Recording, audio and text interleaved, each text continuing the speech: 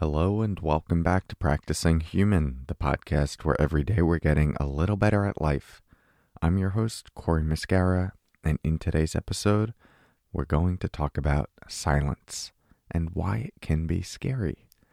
More to come on that in a moment. First, let's settle in together with the sound of the bells.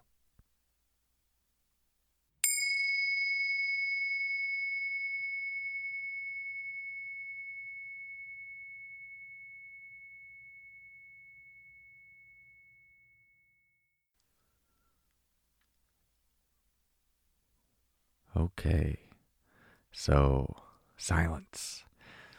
There's a quote, a song lyric by Pink that says, "The quiet scares me 'cause it screams the truth." Love that one.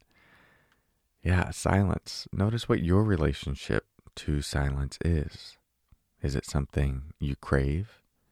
Is it something you think you crave, but when you're there, it's actually terrifying? Is it something you just know you're terrified of and do all you can to avoid it? Silence is interesting because on some level, a lot of us have been experiencing more silence recently. At the time of recording this, just due to the pandemic, there might be more isolation than usual and more silence than usual. And of course, that's not true for everyone. There's some who it's much louder, especially if you have small kids. Now, I'm a proponent of the transformative power of silence. But one of the reasons why I say silence is interesting, especially in the context of right now, is that it often seems that we don't always use the transformative potential of silence. It could actually lead to more loneliness, more disconnection, more distress, rather than being seen as an opportunity for reconnection with oneself, or to start to see things that we might not otherwise be able to see when we're caught up in the noise and the busyness of our life. And this is one reason why, on the whole, I'd argue that most people don't spend enough time in silence. And that's because it can be really uncomfortable. Humans are incredibly good at defending against uncomfortable experiences. Have you noticed this maybe in your own life? If there's something uncomfortable that we're unwilling to feel, sadness, grief, sense of unworthiness, even a feeling of confusion in our life, not knowing what the right path is, or loneliness, we tend to be very good at avoiding feeling it. Maybe staying really busy, distracted, caught in thoughts, and not getting still and quiet enough to actually hear and feel what's beneath the surface. That's one of the powerful things about silence. When we enter into silence, we're asked to meet what's here. And if we haven't processed, if we haven't experienced that fully yet, it can be terrifying, or it can feel like it would be terrifying. And that's where that lyric comes from.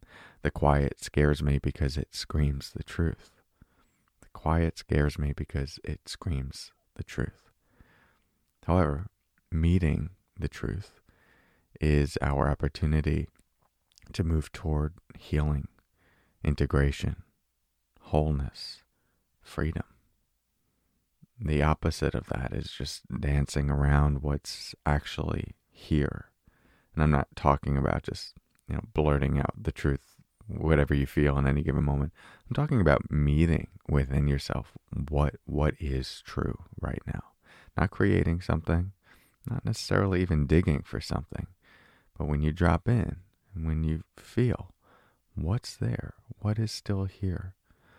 And it's not like just because we make space for that now we're experiencing it and now we've brought it up. It's there. It's just in the background, and it tends to show up in more toxic ways in our life and can be subconsciously influencing us in a lot of negative ways. And this is where things like mindfulness and meditation can be really powerful. They bring us in honest conversation with ourselves so that we're not subconsciously blocked by things that we're defending against, that we don't want to feel, that we don't want to acknowledge. And so silence can facilitate that. And in today's episode, really, the invitation is just to explore, what is your relationship to silence? And if you already have a good relationship to silence, how do you use that space?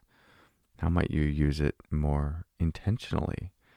We can be in silence, but still be scrolling through social media or distracting ourselves.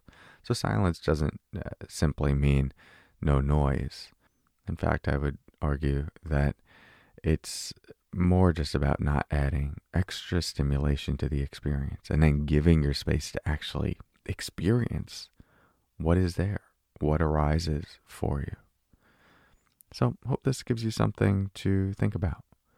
The quiet can be scary, but it's only because it's revealing what is already there. And that becomes the doorway into a much more full, integrated, and whole life. So, thanks so much for your practice. I'll talk to you soon, and take care.